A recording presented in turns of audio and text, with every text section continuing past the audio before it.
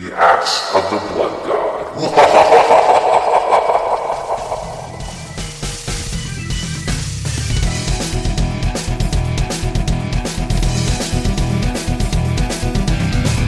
Welcome to another episode of Axe of the Blood God, US Gamer's official RPG podcast. I'm your host, Kat Bailey, and with me today is Nadia Oxford. Hello. And as usual, we will talk about RPGs, big and small, Western and Japanese, because it's a genre that we love. Mm-hmm. This week, we're going to be talking about reactions to Trails of Cold Steel 2. We're going to be talking about a little Steam simulation RPG thing that recently came out that has been piquing my interest. It's called Halcyon 6 Starbase Commander. And then we're going to talk about the big one. We are going to be talking about Dragon Quest VII, Emphasis which on big. Nadia just got started. So, Nadia, last week we talked about Trails of Cold Steel 2, and I was a little harsh on it. Well, I wasn't harsh on it, but I did say that I wasn't a huge fan, and I think we had a very measured conversation, all things considered. Yeah. But so naturally, that generated a lot of conversation. I will admit that I'm kind of kicking myself a little bit for overgeneralizing anime a little bit and anime fans. Did you hear about that? There were people who were literally posting images in the comments and saying, "Is this anime, Cat?" Does this meet your approval, Kat? And I was like, yes, that is anime. I mean, when I watch this, it's with kind of a different eye, I suppose. But I guess this is all to say that I actually am an anime fan. I'm just a fan of a very particular flavor of anime. And there are many different flavors of anime. There are, very many so. And Trails of Cold Steel 2 comes close, but doesn't really, the pacing doesn't really do a lot for me. Mm-hmm. Oh, and in response to one of the questions, Gurren Lagann is cool and insane, and I approve of it, though I'm not a big Super Robot fan. I actually haven't watched that particular anime yet. It's on my to-do list, my ever-growing to-do list, but I haven't seen it. It's good. It's fun. It looks fun. It's bonkers. Yeah. People who like Super Robot anime versus like real robot anime, which would be like the Macrosses of the world, tend to prefer kind of insane humor, like just throw everything at the wall, like everybody's hot-blooded.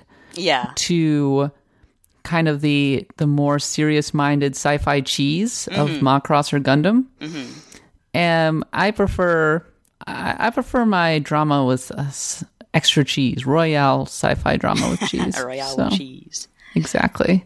So, different strokes for different folks. But the reason I brought it up was Alexander Barr sent me a pretty long email, and I wanted to excerpt from it really quickly because he had some thoughts on Trails of Cold Steel 2. This is interesting, actually. He told me that he hadn't really picked up the genre until a couple years ago when he heard Chris Kohler talking about Earthbound. And that was his not only first RPG, but his first SNES game. Oh, wow.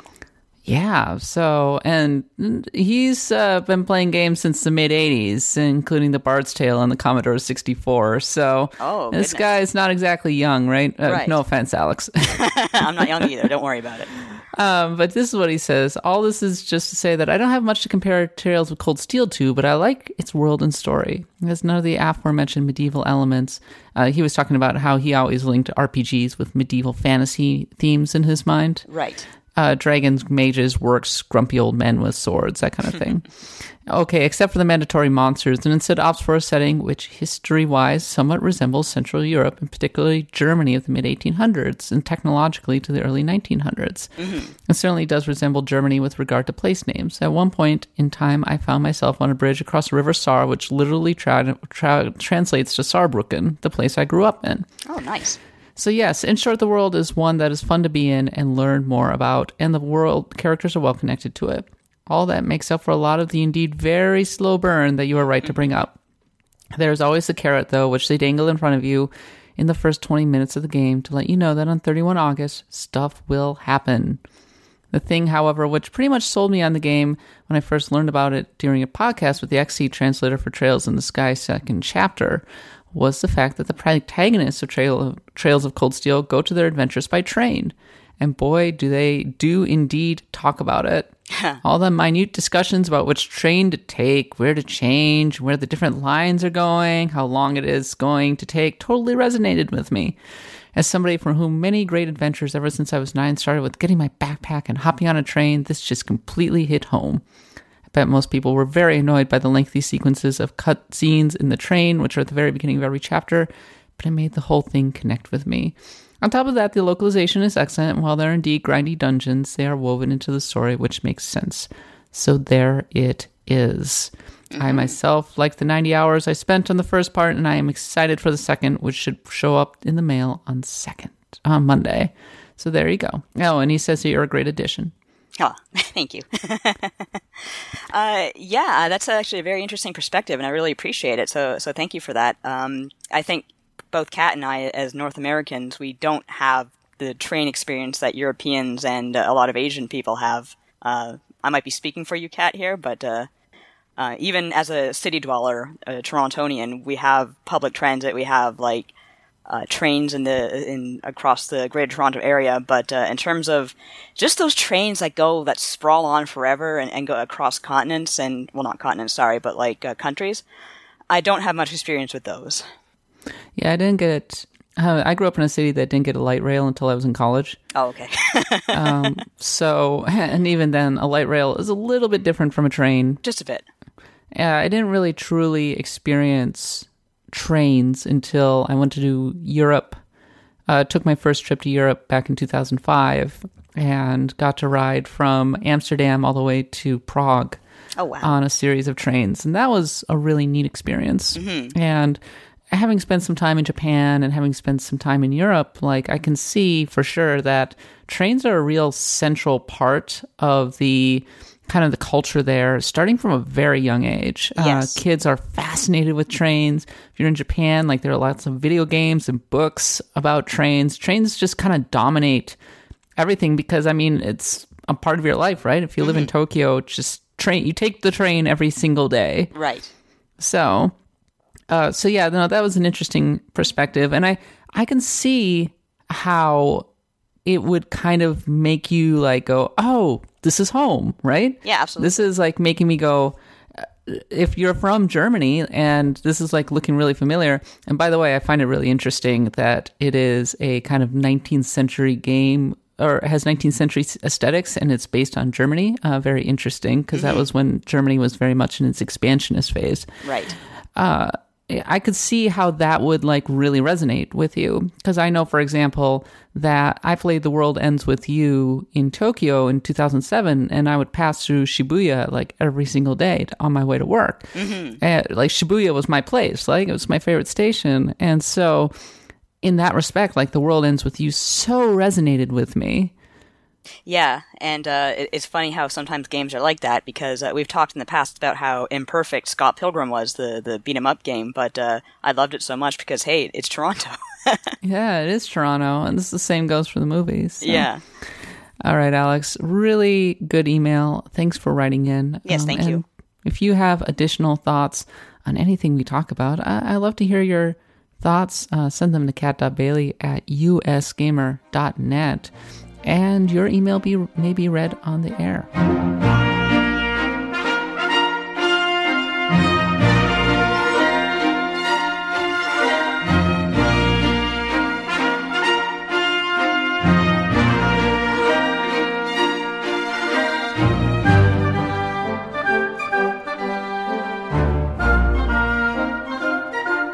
In the meantime, Nadia, we got some RPGs coming out. I ended up downloading a whole bunch of stuff just recently.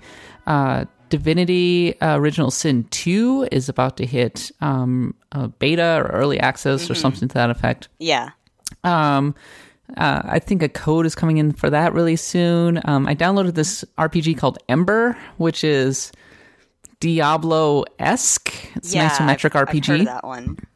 Yeah, interesting. I was playing through the first dungeon and I can't get through past the first boss. Is he too hard or just...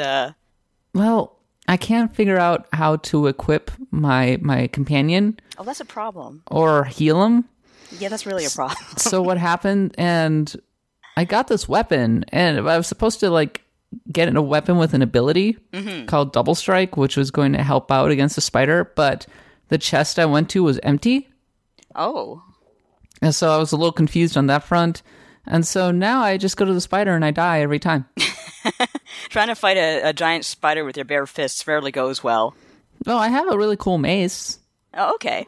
But it doesn't have the double strike ability. The abilities seem to be inherent to the weapons. And then you attach them to a slot. But anyway, so yeah, I got to the first boss and was like, oh, I think I might have to restart this. No, I don't think I'm going to.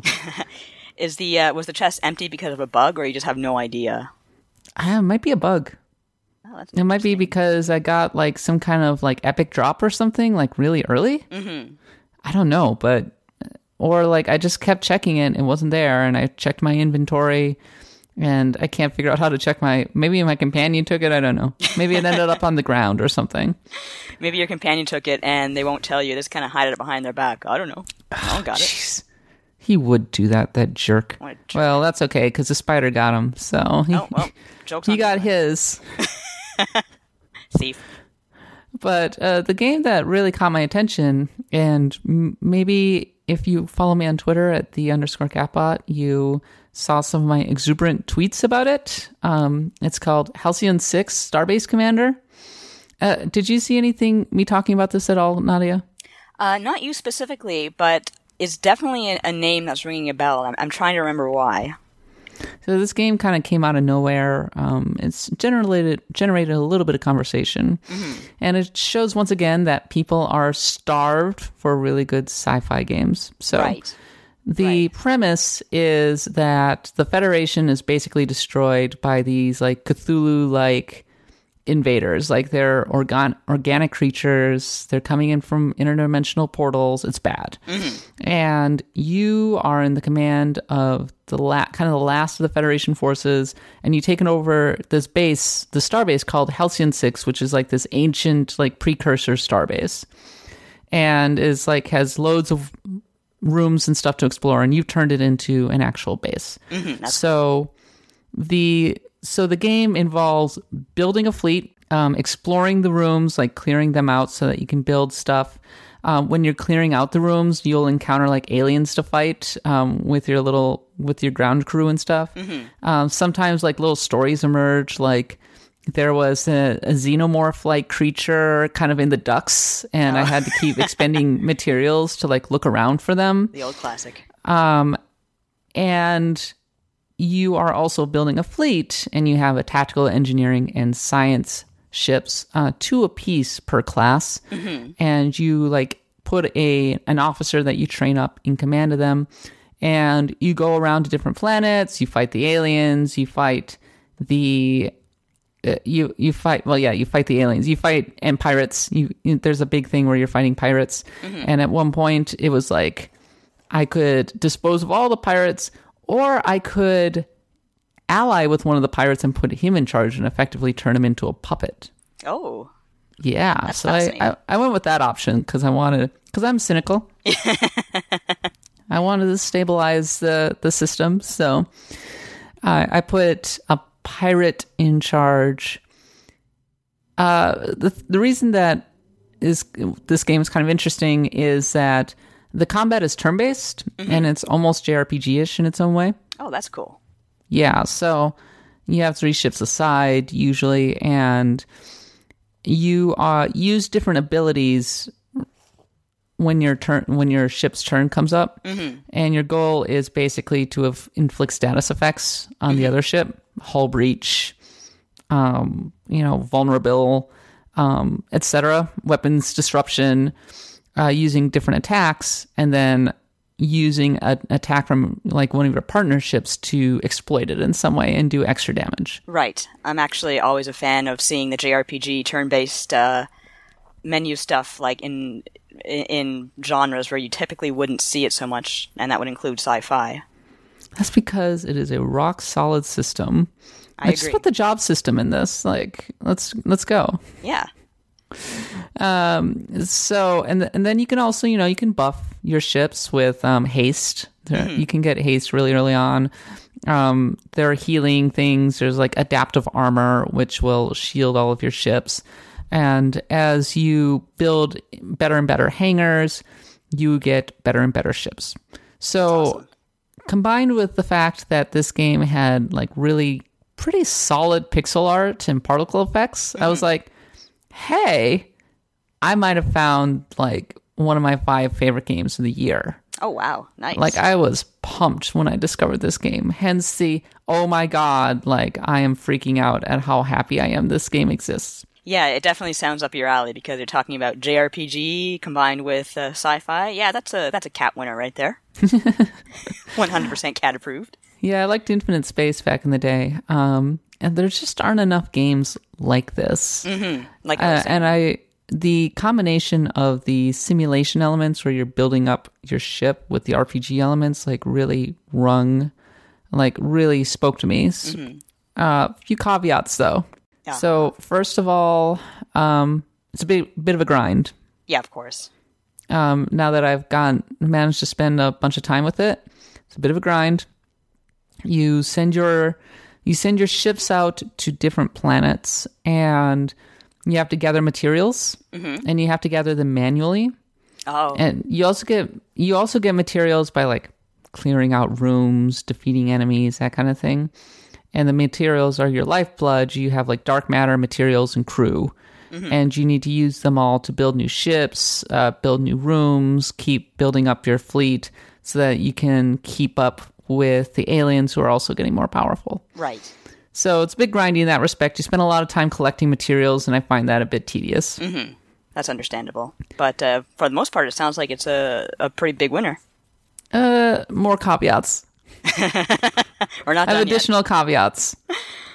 The combat gets a little repetitive too. Yeah, and that's the nature of menu-based JRPG combat, to be honest with you.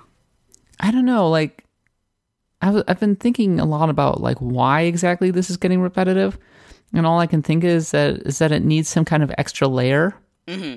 Like, it took Darkest Dungeon a long time to get old for me because Darkest Dungeon had a lot of different layers with its combat, including like positioning, like getting surprise on your enemies. There were a lot of different ways that you could build up your characters and equip things to them. So you had a lot of control over your party composition, in addition to a large number of character classes. This one does not have that. Right. Each class, like I said, has 2 ship types, and then as they go up in level, like essentially those ships level up and get bigger and more powerful and add another couple abilities. Needs more ships.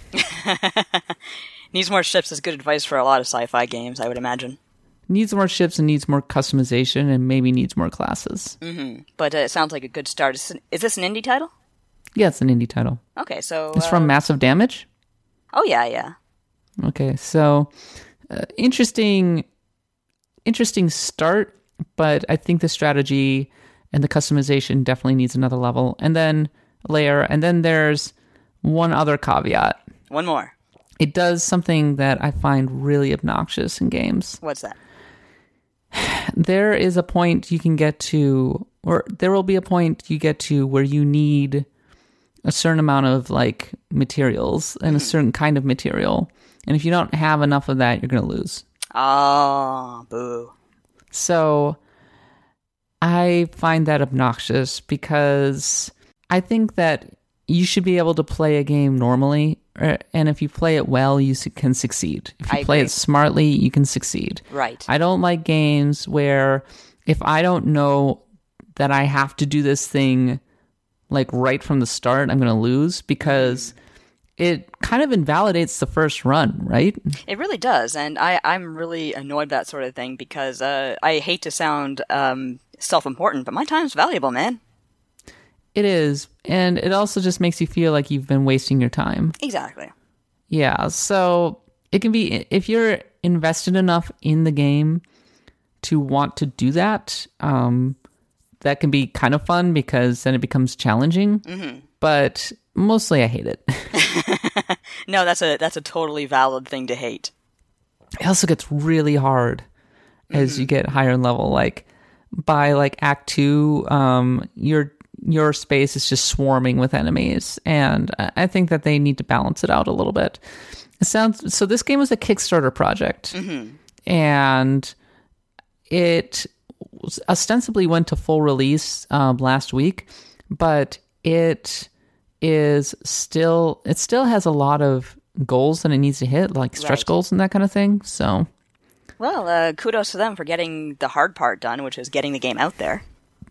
Yeah, really interesting game, and I find the premise terrific. I kind of want them to either keep building it up, or I want some other developer to take these ideas and run with them, because there is a lot of merit to them. Well, that's good to hear. It's always nice to see, like, I always like to see games that combine new ideas with old, traditional, well-tried ideas, you know what I mean? Mm-hmm. So, absolutely. Yeah, I'm glad this exists. And more to the point, I just like games where I build fleets. Yeah. See, that's not so much my cup of tea, but I totally understand the appeal. Really? No, I'm not a huge sci-fi person, although, yeah, I'm sorry, I heard that gasp. But one of my favorite games of all time, maybe we can talk about it sometime, is Star Control 2. So, ooh. I'm assuming you've played that one. It's a classic. Of course, it's a big classic. But, yeah, I'd love to talk about it sometime.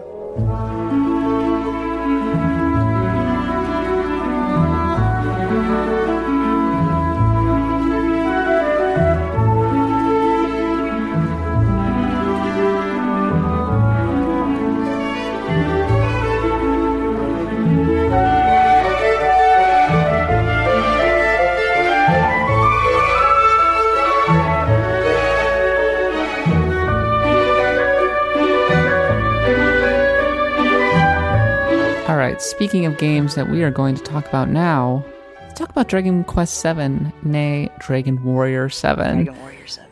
Dragon Quest. Nadia, yes. You've been playing the hell out of this game. Oh my God, yes. I don't even want to know how many hours you put into it. Sounds like you quite far into it. And I would like to hear your thoughts. Well, I believe I'm in the home stretch. I'm definitely getting home there. Stretch, oh my God. Well, I can't say for sure. I guess I should hesitate to call it the home stretch, but I've really been pumping my time into it. I'm well over 50 hours now. Damn, look at you. Yeah. And working too. That's crazy. Yeah, and I don't know, I guess by the time this podcast is done, of course, my review in progress will be up and maybe even further along than it already is. Now, I haven't played the original Dragon Warrior 7. I can't remember. Kat, have you? Oh, hell no. Okay. I mean, It came out on the PlayStation when I had a PlayStation, and I was certainly paying attention to it, but okay, please don't judge me, but okay. What had drawn me to the PlayStation originally was that I looked at Final Fantasy VII and Final Fantasy VIII, and, these games with these really fancy polygon graphics. Mm-hmm. And I was like, Dragon Quest VII looks a little basic. It does. Last week I was talking about Valkyrie Profile and everything, but Valkyrie Profile immediately grabbed my attention because I like really good sprite art, and Dragon Quest VII didn't seem to have that. Yeah. So that turned me off, and then the middling reviews turned me off, and I was like, oh, okay, so I guess and moved on with my life. Yeah, I don't judge you for that at all. I don't think too many people will, because I will be honest with you, Dragon Warrior 7 for the PlayStation, it is not a pretty game. And no. Even if you just look at still screenshots, there is very little difference, I find, between that and Dragon Quest 6 for the Super Famicom. So the difference there is that one is a Super Nintendo game or Super Famicom game, and the other is supposed to be a PlayStation game. And as you said, at the time, we had some pretty impressive looking RPGs. I mean, I guess for a lot of people, by that point, our idea of an RPG was Final Fantasy VII, it was Final Fantasy VIII, these really impressive spectacles. Yes, that was a period where you had unskippable cutscenes, and that wasn't a bad thing because they were so amazing. We wanted to see Knights of the Round 50 times. Yes, it didn't bother us. Nope, not when we were young and we had lots of time on our hands. Mm-hmm. But as far as Dragon Warrior 7 goes, as the kids say, ain't nobody got time for that. Mm-hmm. But not having played Dragon Warrior 7 myself, I can't say for sure, but I really get the impression that Dragon Quest 7 for the 3DS really trims down a lot of what made Dragon Warrior 7 so agonizing. Like, I've been asking around, apparently Dragon Warrior 7 didn't have a good map, just for starters. And just playing through some of these dungeons that kind of make a return appearance, I could really tell, like, if I didn't have the map, and I had to deal with random encounters, that would be a pretty agonizing journey. Because there's a lot of twists and turns, a lot of corridors, a lot of dead ends. But since Dragon Quest 7 has the map and gets rid of random encounters, it's a lot less painful to go through these areas. So it sounds like I suppose we should start with how Dragon Quest 7, or the premise of Dragon Quest 7, which is you're the son of a fisherman on an island, and you're friends with a prince. Yeah, that's basically how it starts. It's actually kind of cute because... Young Jay Leno. Young Jay Leno. That's a 2000 joke. It was being kicked around Slack, so I just had to tell it on this podcast because we love fresh jokes on this podcast. It's still very accurate whether or not it's an age joke. But it's kind of cute. Oh my god, he looks more like Jay Leno than ever. He does, doesn't he? Just that big, long hangdog face. That giant shit. That's what he kills enemies with. Yes. Oh, okay. That makes total sense. It's a special power. But it's actually kind of cute because you do start on this island that's in the middle of nowhere. As far as the people on it are concerned, that is the only place in the world that exists. So it's a very laid-back place, and yes, you are friends with the prince, but nobody really thinks anything of it. Like, you can literally go into the king's bedroom, and the guard is just like, oh, just make sure to wipe your feet, please. Well, it sounds like you're a big shot because your dad's like this high, he's not just a fisherman, he's like the lead fisherman. He is Mr. Fisher. He is the king of fishermen. And as you can probably imagine, living on an island, anyone who's a proficient fisher is basically God. Yeah. Because otherwise you're going to starve to death. So, Dragon Warrior 7 was known, or kind of infamous for its really slow pace, talking about pacing issues. And Dragon Quest 7 for the 3DS, no less so. It takes a good hour to get to your first battle. Yeah, you're looking at about an hour and a half, but to hear people talk about it, Dragon Warrior 7 took over 3 hours. So that's crazy. Yeah, it's actually quite unusual for Dragon Quest because usually Dragon Quest games have pretty strong starts. I mean, yeah, like Dragon Quest 8, literally, like the first scene has you in a battle. Yeah, exactly. So that's the one thing that disappoints me a bit about Dragon Quest 7. It's a little slow to start, but once you start, I didn't really have any issues with the pacing. It's the kind of game where you're not sitting there for ages while people jab at you about the story. You discover things as you go along. You get into like a hefty amount of battles, and you kind of get these like little breaks where you have a little bit of conversation, but it's mostly an RPG of action, not an RPG of sitting around and wasting your time. Which is good. So, a couple observations from me. Okay.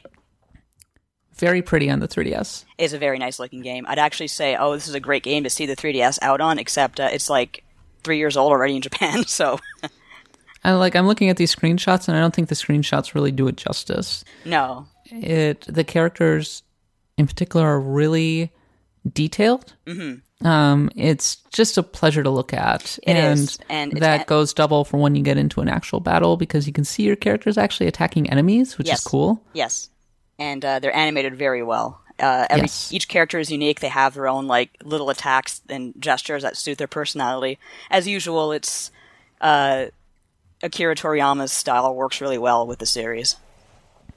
Yeah, I think Akira Toriyama is like one of those kind of artists where it's very much take it or leave it, and always has been. Yes. And I know for a fact that Toriyama's art has turned plenty of people off on Dragon Quest 7.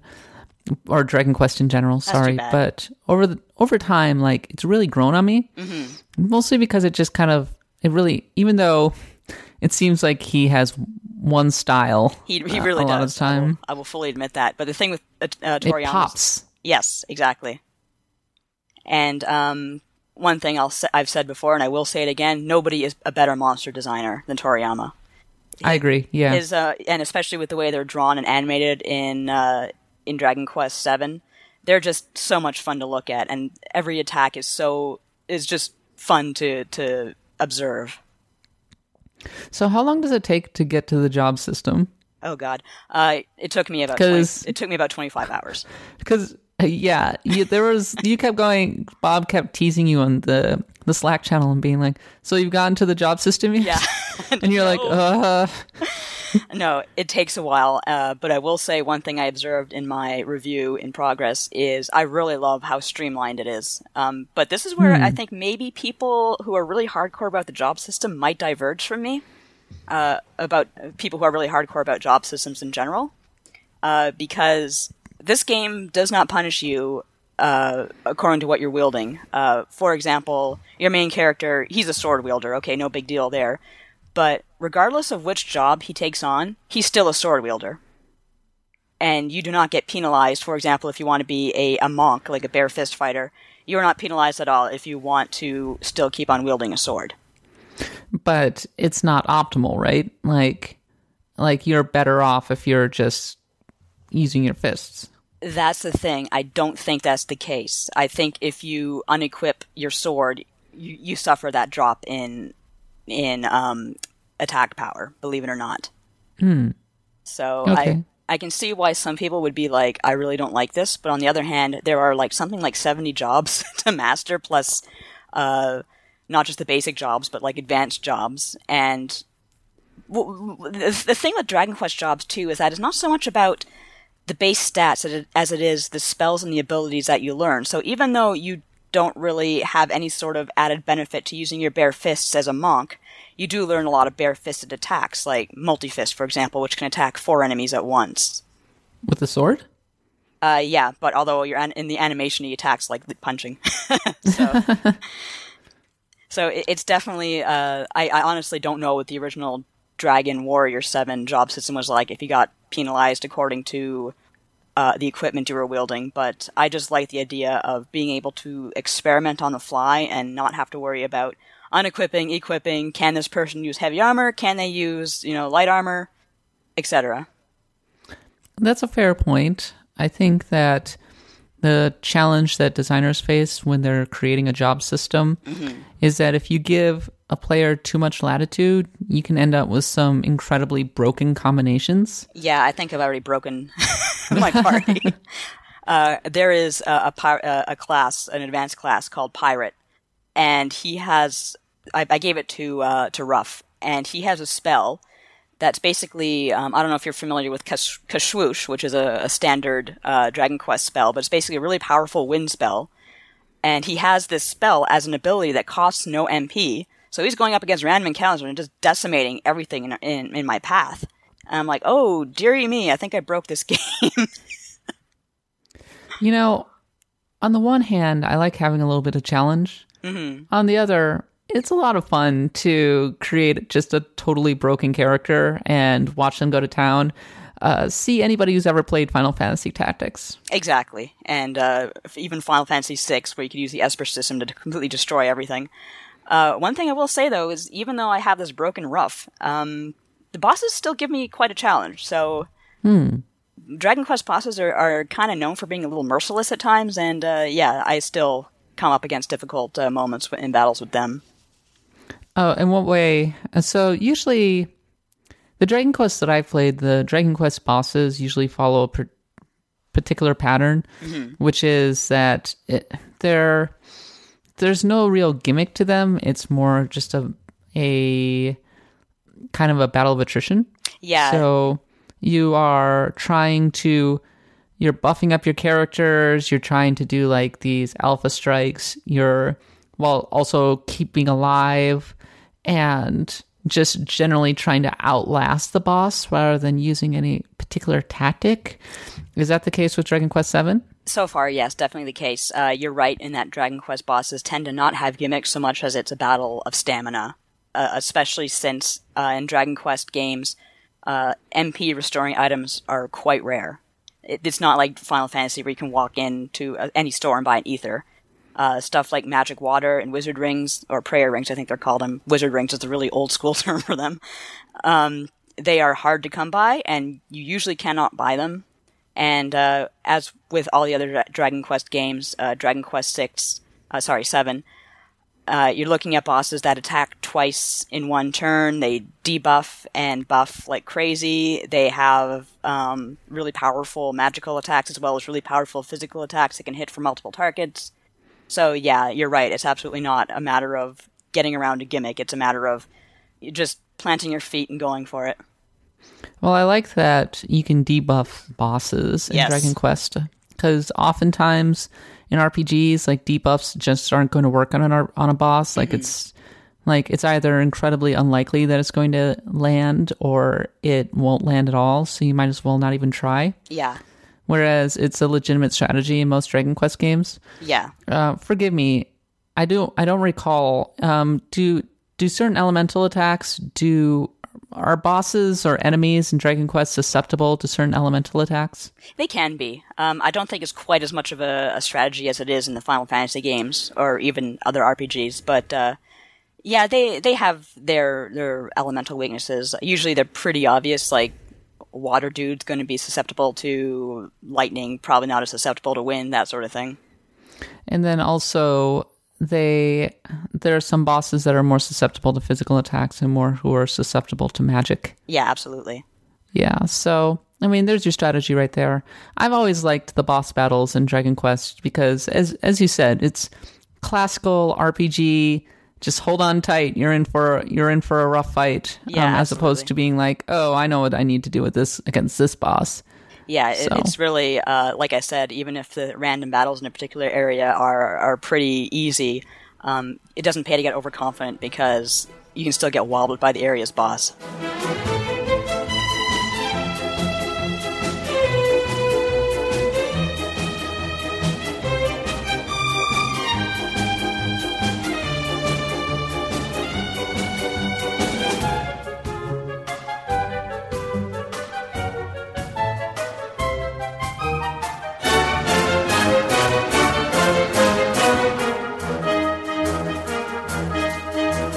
So looking at the story, it looks like it follows Dragon Quest's kind of usual trend of telling kind of a series of vignettes. Yes, absolutely.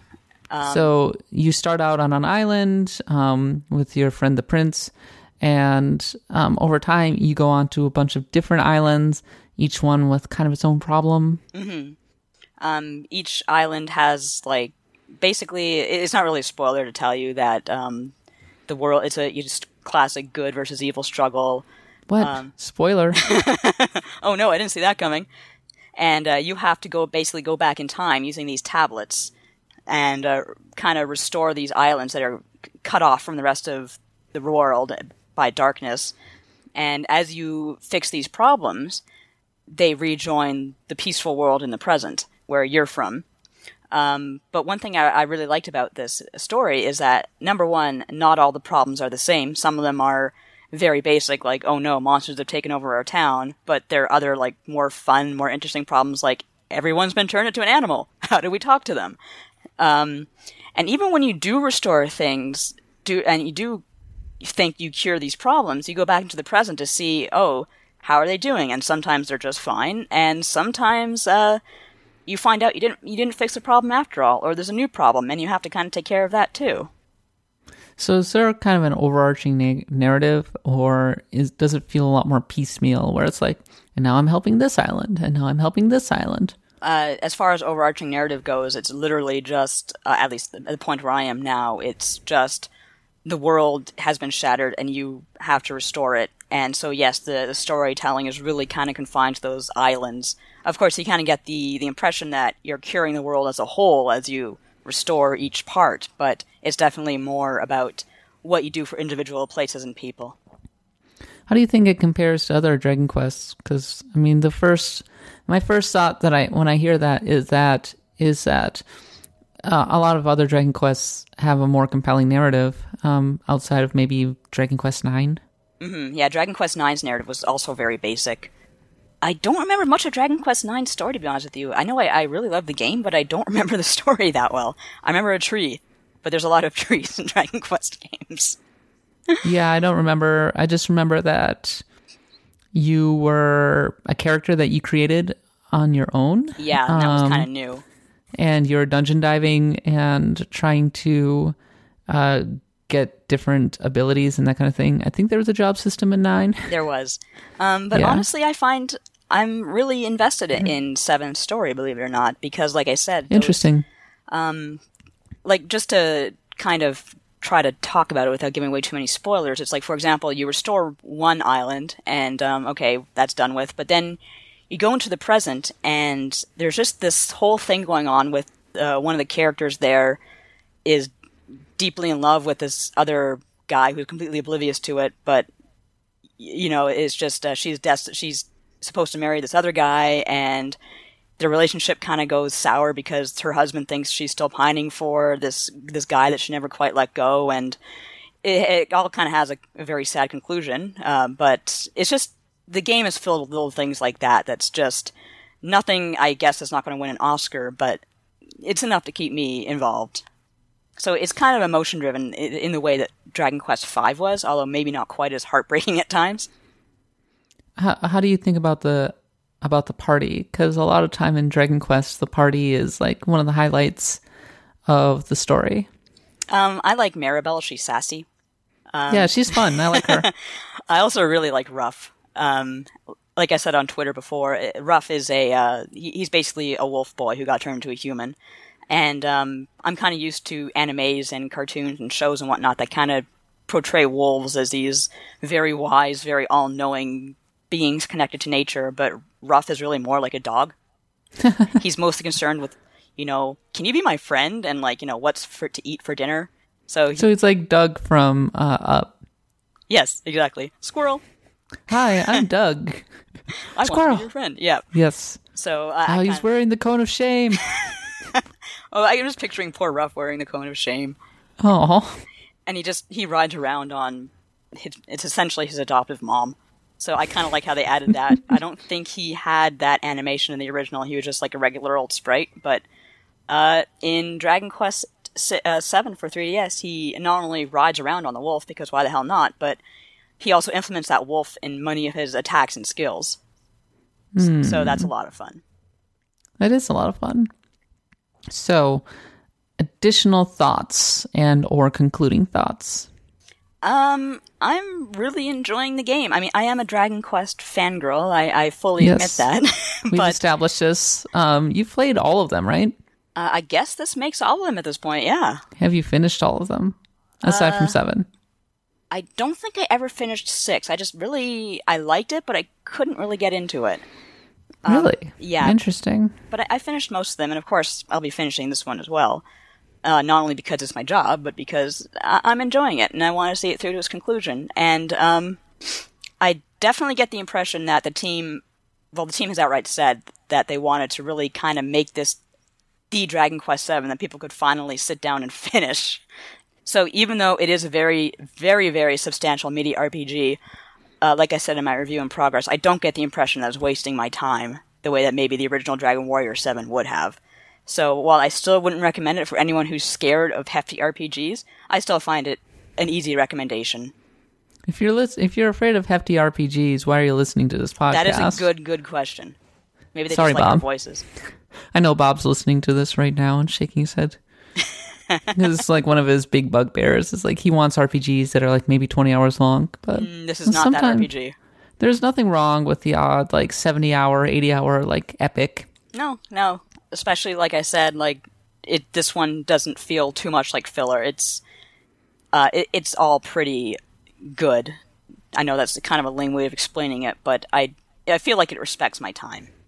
So basically, this kind of repairs Dragon Warrior 7's legacy, because Dragon Warrior 7 was always known as the black sheep of the series. It was, and for good reason. So I really think that the team behind this one sat down and said, okay, what can we improve? What went wrong with Dragon Warrior 7? And they fixed what they could, which was a lot of it.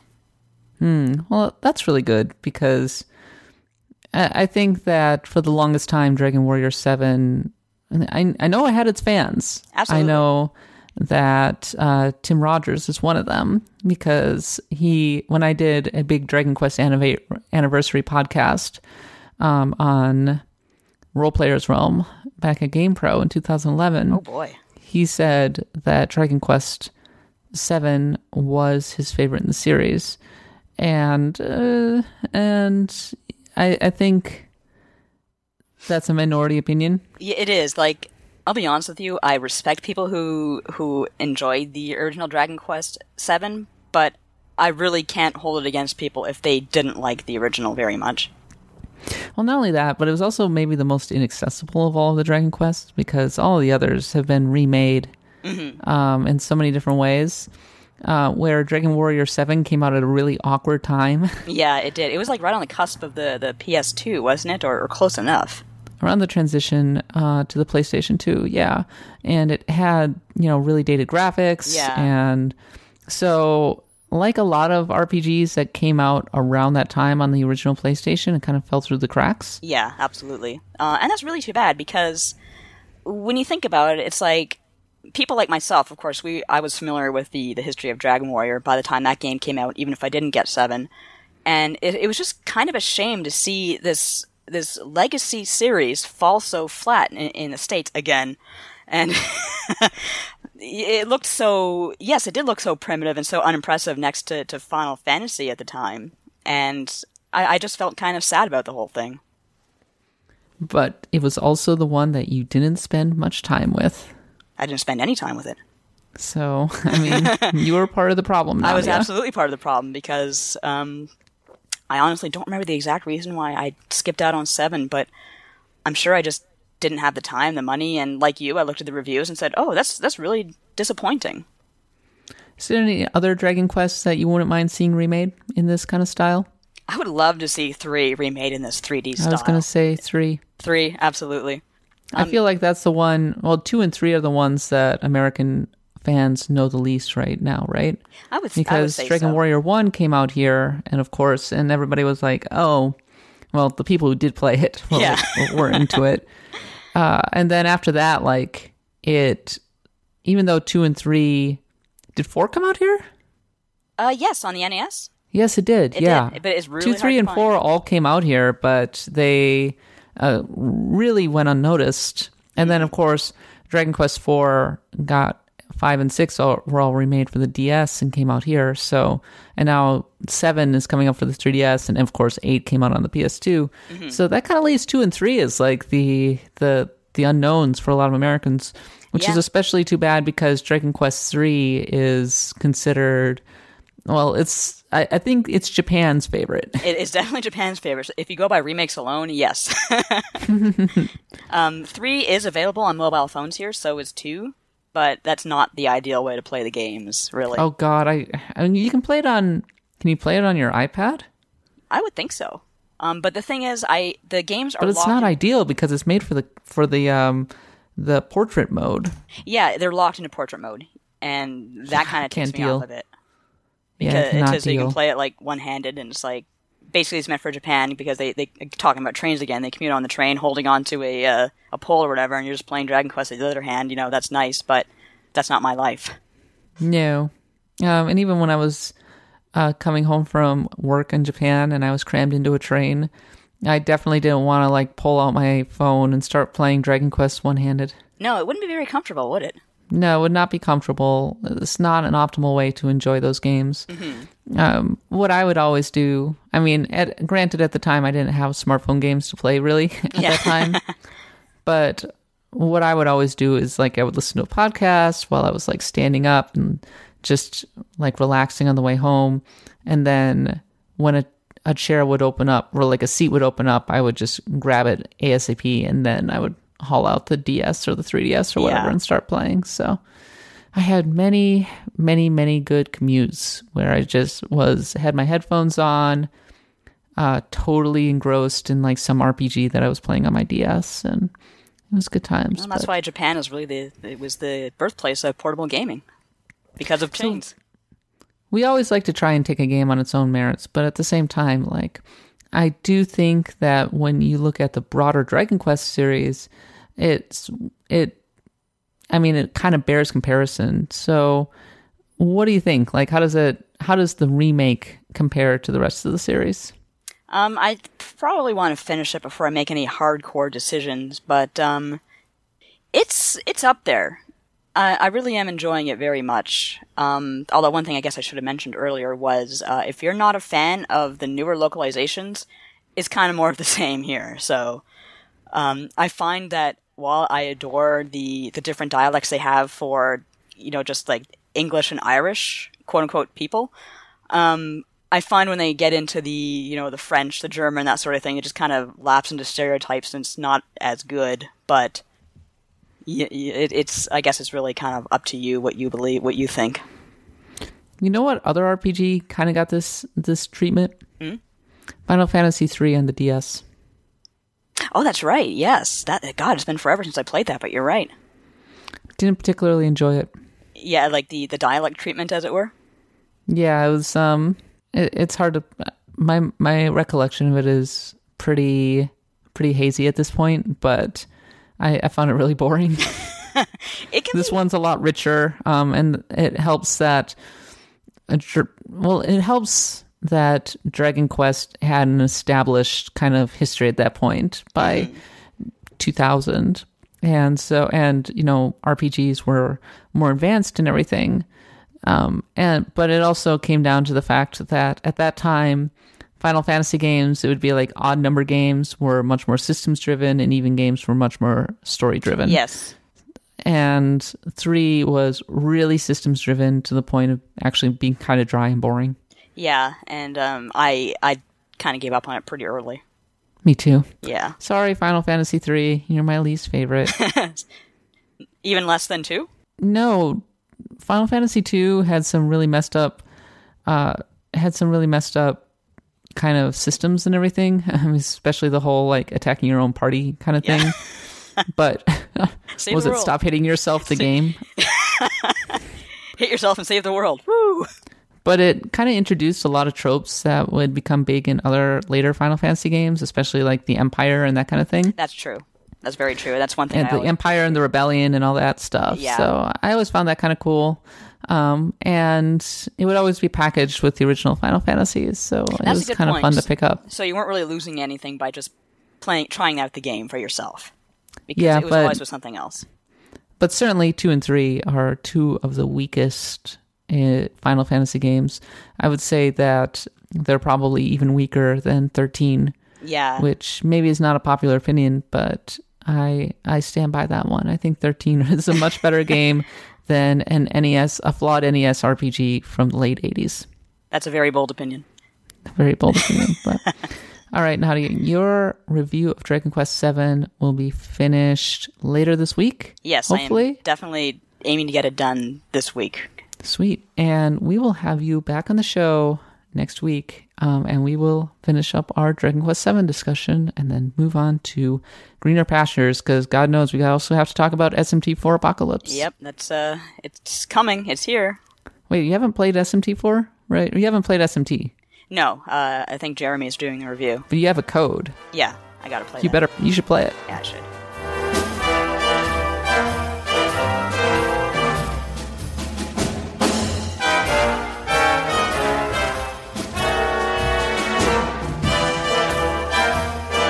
All right, this is the end of our episode. Axe of the Blood God is a US Gamer podcast. You can find us on iTunes, Stitcher, Google Play, iHeartRadio, various other places. Go download us, review us, rate us. We love hearing your feedback, especially when it's good feedback, because it makes me feel good. I'm a very insecure person, and I need to hear nice things. So drop me a line at cat.bailey@usgamer.net. You can find me on Twitter at @the_catbot, as I already said. And of course, you can DM me over at USGamer. You can find Nadia at Nadia Oxford, and you can find her on her blog, Tiny Girl, Tiny Games. Have you written anything interesting over there lately, Nadia? No, my life has been Dragon Quest. I haven't really had much time for supplemental writing, but soon, I promise. All right. Promise? I promise, totally, 100%.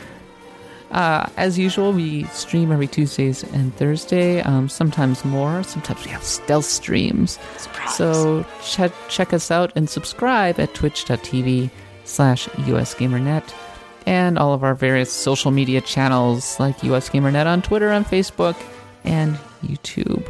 Until next time, let's see, next time we will see what happens, but I wouldn't mind talking a little bit about sports games. Promise it won't be the whole episode. So, in the meantime, I've been Kat Bailey. Thanks, Nadia, for coming on the show as always. No problem. And until next time, happy adventuring.